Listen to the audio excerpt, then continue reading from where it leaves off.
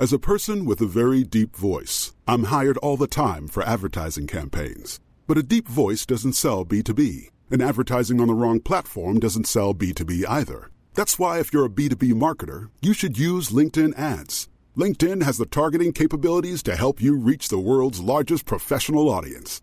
That's right, over 70 million decision makers all in one place. All the big wigs, then medium wigs, also small wigs who are on the path to becoming big wigs. Okay, that's enough about wigs. LinkedIn ads allows you to focus on getting your B2B message to the right people. So, does that mean you should use ads on LinkedIn instead of hiring me, the man with the deepest voice in the world? Yes. Yes, it does. Get started today and see why LinkedIn is the place to be to be. We'll even give you a $100 credit on your next campaign. Go to linkedin.com/results to claim your credit. That's linkedin.com/results. Terms and conditions apply.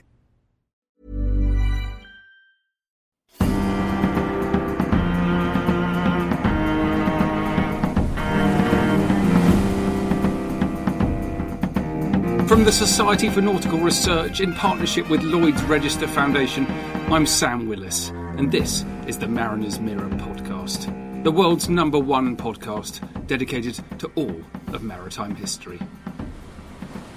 Hello everyone and welcome to the Mariner's Mirror podcast. Today we have something from the very deep past. In fact, it's so deep in the past to be almost inconceivable that we are able to talk about it in such detail. We're talking about the Uluburun ship, which sank somewhere around 3,400 years ago, near what is now Kaş in Turkey.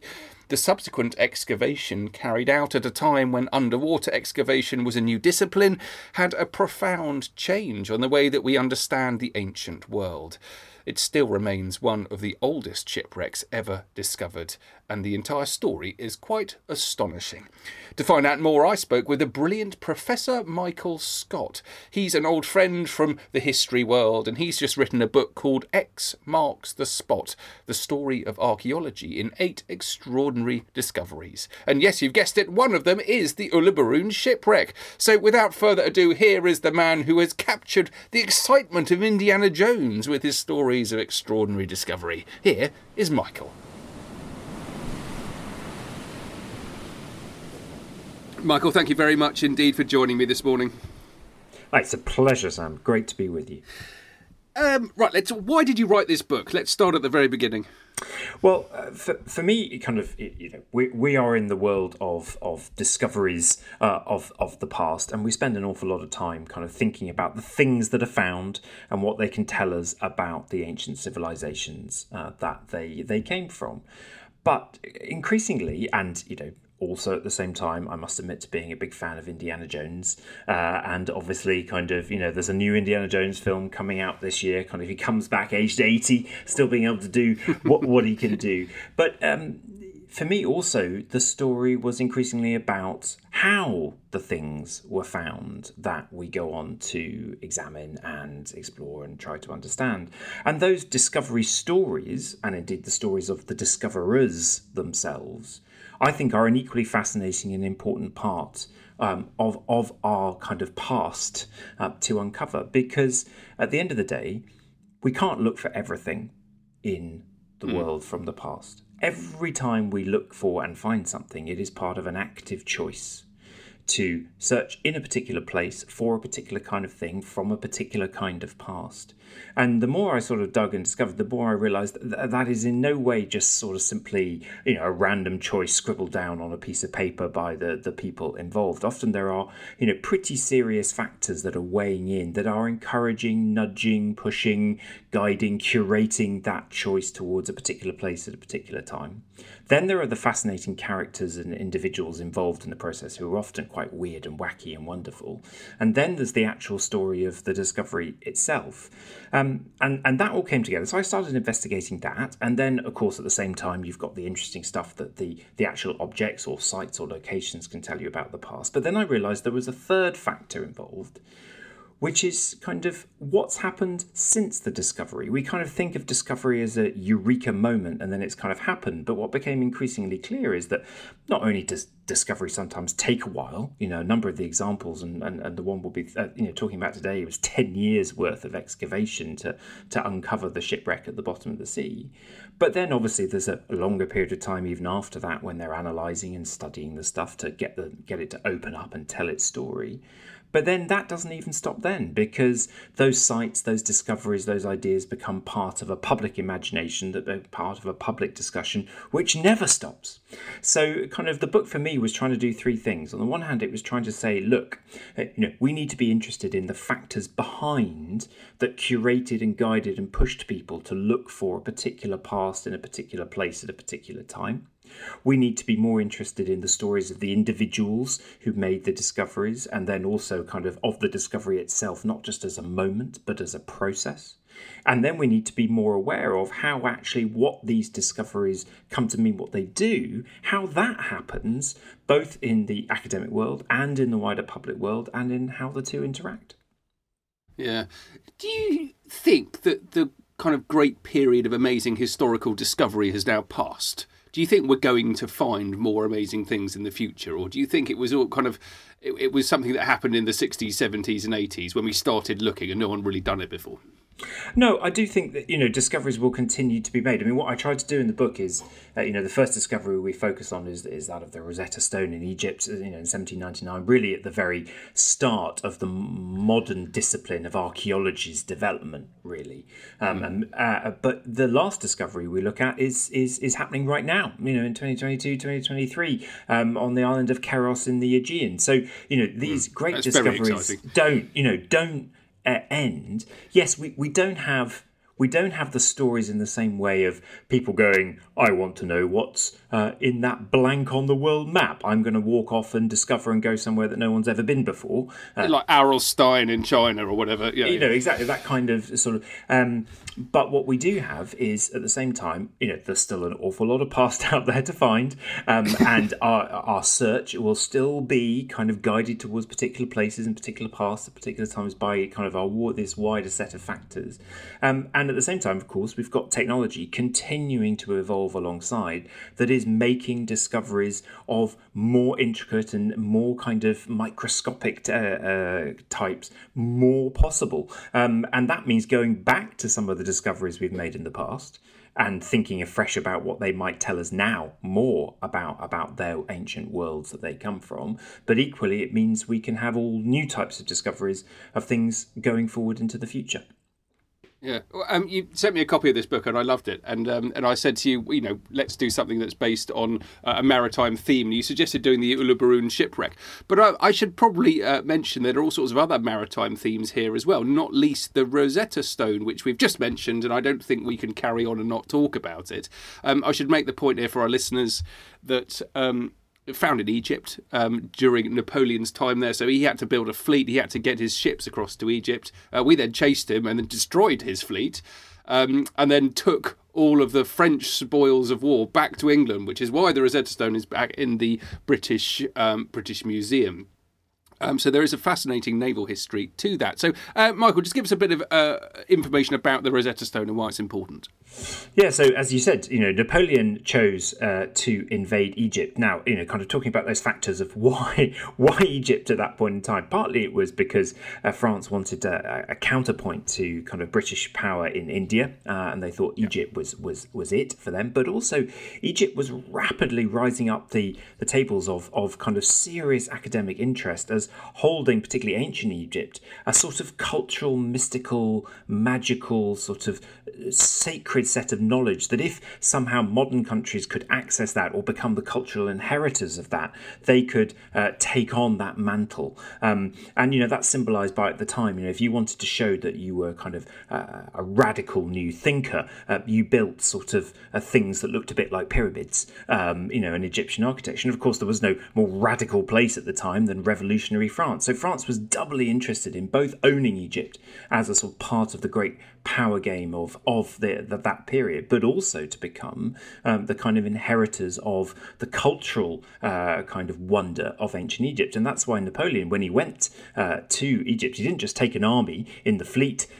He also took in that fleet alongside that a large number of academics, and they were called les savants, who were sort of spread across the different ships. So in case some ships got captured, he wouldn't lose all his academics.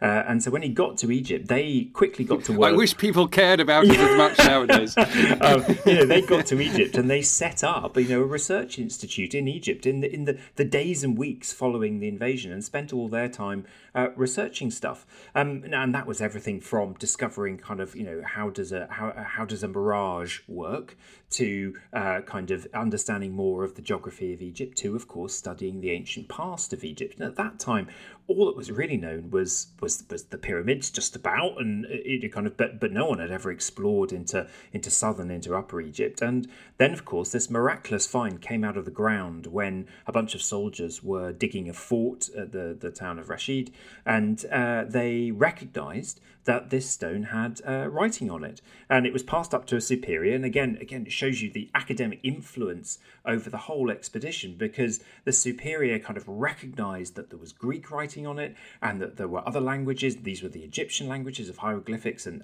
at that time kind of unknown Demotic, and that there was a potential here for actually being able to translate between the three, because the person could read the Greek, and in the Greek it said, the same text here is written in three languages. So this stone, rather than just being chucked in a building heap by soldiers, immediately gets passed up the chain back to the les savants who are sitting in the institute, in their new institute in Cairo, and they get to work on it. And they get to work on it by making presses of it, so that they sort of copying the text on the stone, and they are immediately sent out to academics around Europe to get to work on trying to decipher it. But it would take another 20 years, long after the stone had been, as you said, taken over by the British and sailed back to London and installed in the British Museum, and a fourth language added to the stone when they wrote on the side, this is a gift to the king, in English. It would take 20 years before kind of enough pieces were in place for the academics to actually be able to crack the hieroglyphic code and once again open up the language of Egyptian hieroglyphs, which of course had been read by humanity and understood by humanity very, very well. But with the conversion of the Roman Empire to Christianity in the 4th century AD, hieroglyphs had become a pagan language, and thus not one that should be used or spoken. And so humanity had collectively lost the ability to read hieroglyphs. And here was a moment and a piece of the past that actually enabled us to relearn a skill we had once had and chose to lose. Yeah, amazing story, and also fascinating to see it there in the British Museum. And it also makes us think about the other objects in the British Museum. I'm thinking particularly here of the Elgin marbles, which were acquired at roughly the same time and carried back to the UK on British ships, British shipping as well. So always worth thinking about the maritime aspect of those collections. But now let's get to our shipwreck we were going to talk to. So you needed to think of several discoveries from the whole history of wonderful archaeological discoveries. Why did you settle on this shipwreck? Well, I think this is incredibly important to showcase the moment, which was from the 60s onwards, when archaeology went underwater. And this shipwreck, the Uluburun shipwreck, really sits at the very origin point of that story, but also still to this day is the deepest, largest scale diving project conducted with normal scuba equipment underwater. So it was simultaneously kind of right at the beginning of archaeology goes underwater, but still to this day stands as one of the greatest achievements of underwater archaeology, and has initiated obviously a whole new branch of archaeology as a result, which is now done to even deeper depths with submersible craft, and does the advances in technology can do even more incredible things. But I think this story is that perfect combination of human endeavour, tenacity, really at the very edge of human possibility and potential at the time, uncovering something which actually also at the end of the day completely revolutionised and opened up our understanding of the Bronze Age Mediterranean. Yeah, I like it. It's such a great story because there's a history within a history here. So obviously everyone focuses on the wreck, but I think the history of diving for sea sponges is amazing. And that's how we found the wreck in the first place. So could talk a little about that. Yeah, so, kind of actually sponge diving kind of within the Mediterranean, particularly off the Turkish coast, has been a long kind of natural employment for the area. And, we have lots of stories actually before the Uluburun shipwreck of sponge divers and the ancient past coming into contact with one another. And when you think about it, it's kind of obvious, isn't it? These guys are spending a huge amount of time on the sea floor, so they are going to come across bits of the past that have ended up on the bottom of the sea floor on a regular basis. And we could look at in 1900, for instance, sponge divers who were diving off the tiny island of Antikythera came across a whole heap of statues at the bottom of the sea. And at that time, 1900, the aqualung wasn't invented. The Greek Ministry of Culture had no kind of official means of archaeologically excavating what was down there, so they employed the sponge divers to do it, and they brought up a bunch of statues at great cost, because of the depths that they were working at.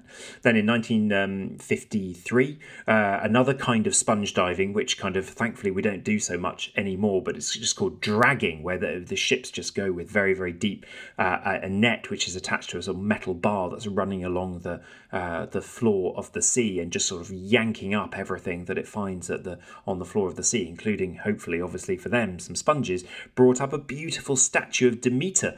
But again, it says, well, they weren't looking for it, and actually for them it was a bit of an annoyance because it could tear their net and break their net. So it got dumped on a beach, thankfully then found by a passerby, and it now sits in the Izmir Archaeological Museum. So there's a kind of potted history of sponge diving and engaging with the past, and sometimes actually being employed to find the past, that goes through until about the 1970s, when what had happened at that stage was there had been a guy called George Bass who was based in the States, and he'd been kind of trained up as a scuba diver and was one of the first people ever who was an actual archaeologist to go down underwater and work on finds in situ underwater. Up to that point, you'd employed somebody who was actually a scuba diver, kind of after the invention of the aqualung in the 1940s, to go down, bring the stuff up, and then hand it over to archaeologists who would then study it. But here we had a kind of unique moment in which actually you had an archaeologist being trained as a scuba diver to go down and explore sites in situ as they were found under the water. And during the late 50s and early 60s, this guy George Bass had been involved in uncovering a shipwreck just off the Turkish coast at a place called Cape Gelidonia. And this was a Bronze Age shipwreck.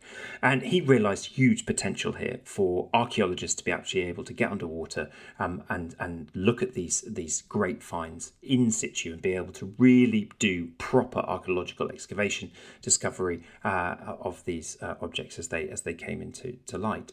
So he set up the Institute of Nautical Archaeology, but he realised that it's a big sea out there, and he was looking for needles. I don't know what the underwater equivalent is of a needle in a haystack, but that was his trauma. And then he realised that actually, if he worked with the sponge diving crews that were working off the Turkish coast, he could, in an instant, maximise his knowledge of what was on the seabed over a wide area, because he calculated that sponge divers on average over a course of a sponge diving season were spending something like 10,000 hours underwater collectively. Wow. That's a massive amount of collective knowledge. So he spent the 70s speaking to every single one of the active sponge divers that were working from the Turkish ports, and talking to them about the sorts of things that he would like for them to look out for. And of course, these guys are not trained archaeologists, so it was a question of saying, right, okay, these are the telltale signs. These are the kinds of objects we might expect to find if it's a Bronze Age ship. And the particular thing that he liked to flag up to everyone was something called the oxhide ingot, which is a weird sort of particular shape in which plates of copper particularly were carried on ships in the Bronze Age. And it's called an oxhide ingot because it sort of looks like a square, but with its sides a bit stretched out and pulled out. And people thought that was what an ox hide skin looked like when it was being dried in the sun. So these things are called oxhide ingots. And he'd showed pictures to them through the 70s. And then you get to 1982, and a sponge diver who was then in his 20s called Mehmet Kakir was sponge diving off the Turkish town of Kas, which is on the southern coast of Turkey. Where I went for my honeymoon. Oh, well, you know it well then. It comes with a top recommendation. I've been in that part of the Aegean. I've had a nice swim. I didn't find a shipwreck, unfortunately. But there he was diving for sponges, remember? And he saw one of these oxhide ingots, although he preferred to call them metal biscuits with ears. That was his expression for them. And so he reported this up to his captain, and they reported it through to.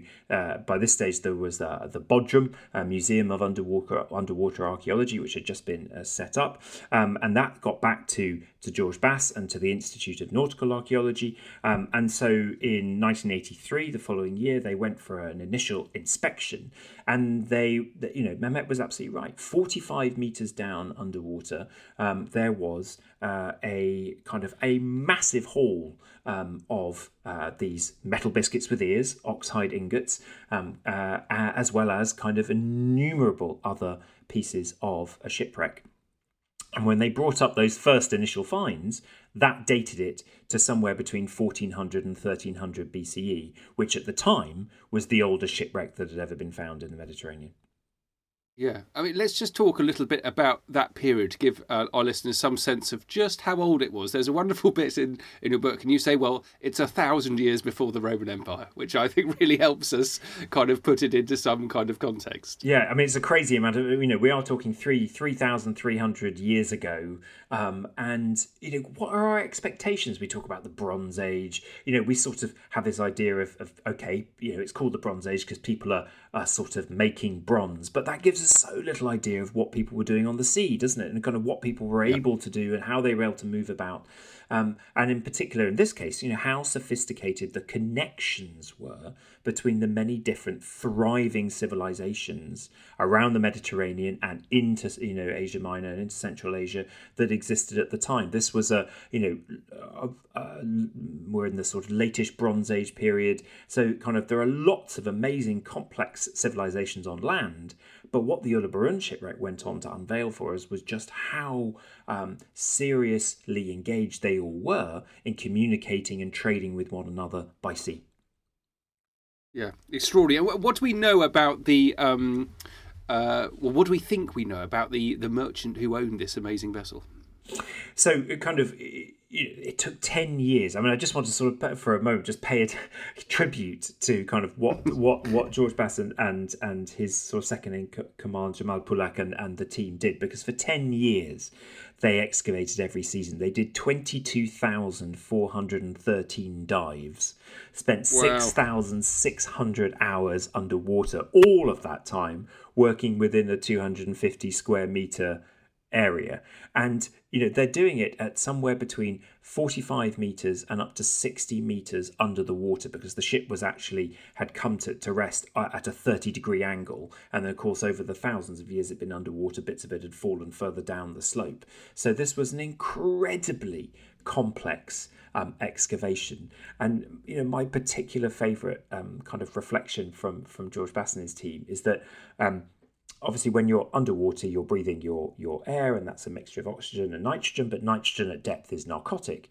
And so his golden rule was that for every 50 feet you go down underwater, the narcotic effect of the nitrogen you're breathing is equivalent to drinking a gin martini.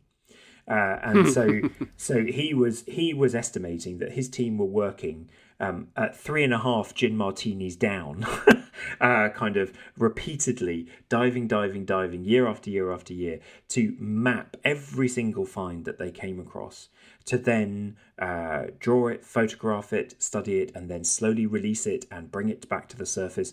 And it is testament to what they've done that the entire wreck, every single piece of that wreck, has been brought up and is now installed in the Bodrum Museum of Underwater Archaeology, where you can go and visit it today. and see it kind of brought back together in all its glory. So as a result of that, we've been able to ask key questions like the one you asked, which is kind of, what do we know about the captain? And you suddenly think, well, how are we going to know anything about an individual? Well, none of the individual survives, but a lot of the objects that those people who were on board the ship surrounded themselves with did. And we can distinguish a little bit between the kind of goods that were on board to trade and were being moved around and sold, because they're in very large quantities, and they're of particular kinds and objects, and we can have a chat about some of those, because effectively we have the largest collections of objects, of traded objects, in lots of different categories on board this ship that has ever been found. But then, of course, you find all the small objects, or the one-off objects, that speak to the individuals who were actually living on board and commanding this vessel. And crucial here are the kind of weights and balances. So these guys were moving from port to port, and they were having to kind of ascertain whether the stuff they were buying, what it was worth, what it weighed, what that would be the equivalent of in a different kind of metal or material. So as a trader, having an accurate set of weights and balances was your absolute go-to object that you had by your person, and you would trust in and you would keep. And traders invested huge amounts in having quite personalized, ornate sets of weights and balances. So we have a number of little sets that have been found that are actually all kind of curated into and carved into the shapes of different animals, and one particularly nice ornate set that we think belonged to the captain of the vessel, that are of Phoenician, Canaanite origin, so that means coming from sort of today's Middle East area. So we're pretty sure that the captain of the vessel, along with a couple of other objects that seem to be his, like a very nice high quality sword, that's where he's coming from, where the crew is coming from. And then sort of other telltale signs allow us to understand a little bit of the journey of the ship as it moved around that part of the world, kind of on its trading missions. Say hello to a new era of mental health care. Cerebral is here to help you achieve your mental wellness goals with professional therapy and medication management support. 100% online. You'll experience the all-new Cerebral Way, an innovative approach to mental wellness designed around you. You'll get a personalized treatment plan from a therapist, prescriber, or both in a safe and judgment-free space. Your Cerebral therapist or prescriber will outline a customized plan with clear milestones along the way, so you can get to feeling your best. With Cerebral, you're not alone in your mental health journey. We're here to empower you to live a fulfilling life. So take that first step towards a brighter future and sign up today at Cerebral.com/podcast and use code ACAST to get 15% off your first month. Offer only valid on monthly plans. Other exclusions may apply. Offer ends July 31st, 2024. See site for details. As a person with a very deep voice, I'm hired all the time for advertising campaigns. But a deep voice doesn't sell B2B. And advertising on the wrong platform doesn't sell B2B either. That's why if you're a B2B marketer, you should use LinkedIn ads. LinkedIn has the targeting capabilities to help you reach the world's largest professional audience. That's right, over 70 million decision makers all in one place. All the big wigs, then medium wigs, also small wigs who are on the path to becoming big wigs. Okay, that's enough about wigs. LinkedIn ads allows you to focus on getting your B2B message to the right people. So, does that mean you should use ads on LinkedIn instead of hiring me, the man with the deepest voice in the world? Yes. Yes, it does. Get started today and see why LinkedIn is the place to be to be. We'll even give you a $100 credit on your next campaign. Go to linkedin.com/results to claim your credit. That's linkedin.com/results. Terms and conditions apply. It's extraordinary, and I love the sense of the value of the entire cargo. And we haven't really spoken in much detail about it yet. We'll go on to do that in a moment. But there was this fact that it was equivalent to worth something like 1,000 years' salary for someone normal living at the time, which is almost impossible to get your head around. Yeah, I mean, that's kind of where we come back to this idea. Hey, we have to remember we're over 1,000 years before the Roman Empire here. What are our impressions of what people were doing on the sea in this period in the Late Bronze Age? And here we have a ship. It's only 15 to 16 meters long, but it had 20 tons of cargo on board. Right? This is just one ship, obviously. It's not done. There's no indication that this was a particularly unusual trading ship. This is just kind of one of the ships that was ploughing the seas, running between the different communities and civilizations that had coastal ports, kind of around the eastern Mediterranean, and kind of collecting and selling cargo as they go. And the total value of that cargo has been calculated to be, as you say, sort of the equivalent of 1,000 years' salary of your average worker, or you could calculate it another way, which says that basically it could run one of the major towns of one of the great trading civilizations for a year. Everyone living in it, and so this is a huge amount of wealth that is kind of moving around the Mediterranean, and which must have been sorely missed when sadly it sunk to the bottom of the sea, when they kind of misread the winds kind of around the what's known as in the area. Well, you probably visited it while you were there on your honeymoon, but Cape Uluburun near Kashwish, we think the ship kind of floundered against and as a result sunk to the bottom of the sea. But lucky for us in some ways that it did. I thought that the cylinder seals sounded fascinating. Tell us about them. Yeah, so this was another of the kind of sets of objects that were found kind of within the ship itself. So you had the really big objects. So we just to sort of put it in context, you had those those big copper oxhide ingots, the things that Mehmet first saw. And there were 354 of them, all neatly stacked. And then there was about another 120 tin ingots, because of course you need copper and tin to make bronze. There we go. So we've got our kind of big metal kind of ballast that's going around. Then there were 149 what are known as Canaanite jars, and these are massive kind of big jars that hold kind of some of them up to sort of 25 or more litres a piece, and they were all filled with something called terebinthine resin, which is was used as a wine preservative, but so there's about a ton of that on board. And then you've got a whole bunch of what are known as Cypriot pithoi jars. Now, these are sort of bigger jars that are actually normally used as containers to put other smaller bits and bobs in. And it's in these kind of pithoi jars that we've got sort of smaller pots, jugs, wall brackets, glass discs, bits of jewellery, and of course these cylinder seals that are kind of coming from the different communities that the groups are trading with. And kind of as a result, it's this absolute smorgasbord collection of objects that are being moved around. Shove in. There's also ebony logs. There's ostrich eggshells. My particular favourite is there's a bit of elephant tusk, but there's also hippo teeth. And hippo teeth seem to be used as a sort of vaguely easier to work with kind of ivory. And indeed, there's one hippo tooth that's already been carved into the shape of a trumpet. As part of these objects. So you've got this absolute smorgasbord, and then in there as well you've got pieces of jewellery that really caused a stir when they were found. So there was a gold scarab that was found that was inscribed with the cartouche of Queen Nefertiti. So this ship had also been putting in to Egypt. And of course, being able to kind of align it with a particular ruler allows us to date it much more conclusively. Now, Queen Nefertiti was the wife of the pharaoh Akhenaten, who was ruling around about the sort of 1350 to 1300 BCE, which gives us a bit more firm date for when this vessel was moving. And kind of after those two, you get to kind of the most famous ruler of them all, Tutankhamun. So it kind of gets you into the sort of well-known periods of Egyptian history. But this, so you can start to get a sense of the range of stuff that this ship had on board of it. Everything from those big, heavy-duty copper and tin ingots, all the way through down to hippo teeth carved like trumpets and gold scarabs from Egypt.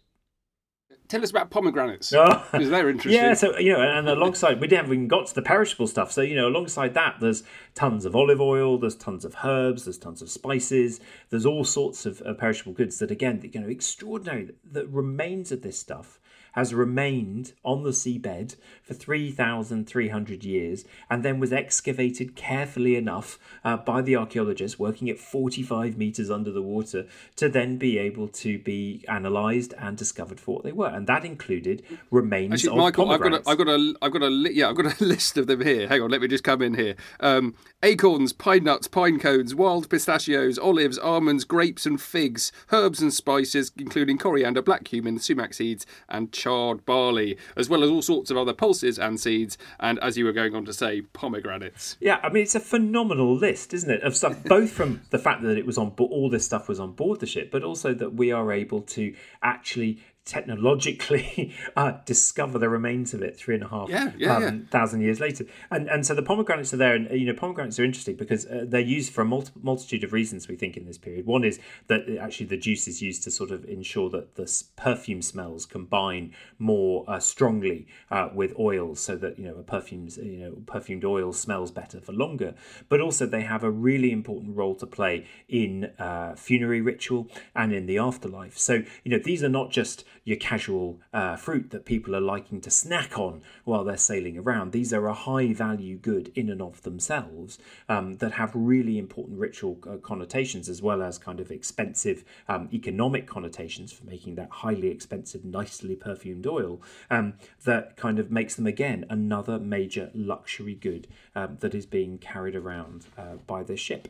But I think if we're talking kind of about things that this ship were carrying, my vote for the sort of best thing is possibly one of the unintended cargoes of this ship, because underneath all of this stuff and in amongst all of this stuff, the excavators working, underwater archaeologists are working 45 metres down under the water, 3.5 gin martinis down, also uncovered, and were able to preserve and then bring to the surface and then study the half a jaw of a mouse. And they discovered that this was related to the Syrian kind of house mouse population.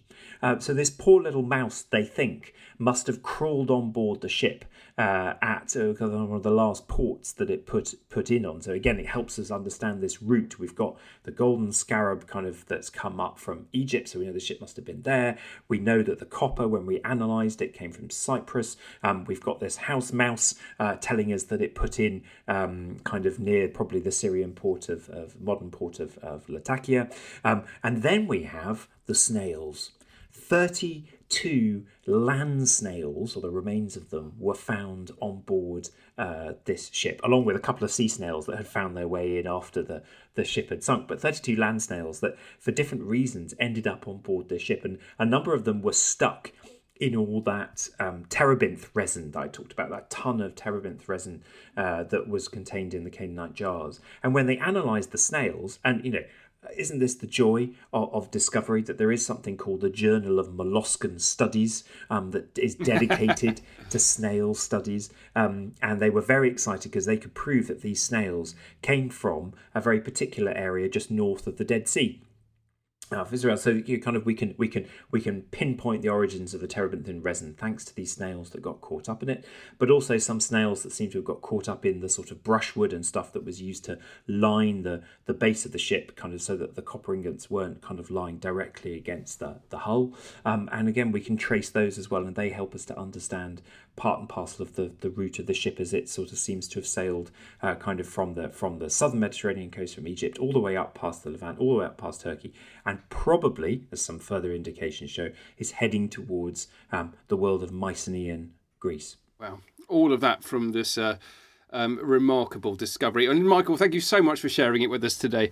And I'd encourage everyone to do what they can to find out more about it. Actually, is there a museum? Where is it on show? Where can people go and look at absolutely. So you can go and see the wreck itself as it's been excavated at the Bodrum Museum of Underwater Archaeology. But if you are a scuba diver yourself and you're taking your honeymoon or just a normal holiday in Cash, there is now the Cash Underwater Archaeological Park that has been set up, where they have actually created a replica of the Uluburun ship and sunk it at a lower depth. So it's only about 20 meters under the water. So you don't need to be a kind of 45 meters down underwater scuba diver to be able to go and have a look at it. But you can get a bit of a feel for what it must have been like to explore this ship underwater. Fantastic stuff. Well, thank you very much indeed, Michael. Thank you.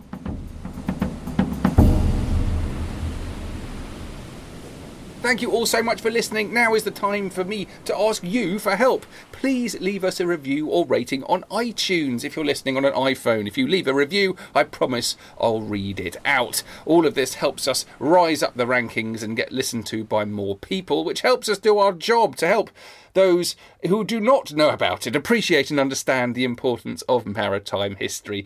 Please also check out our fantastic YouTube channel with its mind-blowing new material there, showcasing the maritime world in an entirely new way. Most recently, there's a fantastic little animation showing how composite ships were made based on the most beautiful hand-drawn sketches made by Harry Cornish, who was Chief Ship Surveyor and Artist Extraordinaire at the Lloyd's Register Foundation in the mid-19th century. Please remember that this pod comes from both the Lloyd's Register Foundation and the Society for Nautical Research. You can find the History and Education Centre of the Lloyd's Register Foundation at hec.lrfoundation.org.uk, and make sure to check out their latest project, Maritime Innovation in Miniature, filming the world's best ship models with the latest camera equipment. It's astonishingly good. Just Google Maritime Innovation in Miniature. And of course, please join the Society for Nautical Research. You can find them online. It's a brilliant way of finding out all about the maritime world from the very best in the business, and it's also a fantastic way of meeting people. So I very much hope to meet you soon at one of their meetings.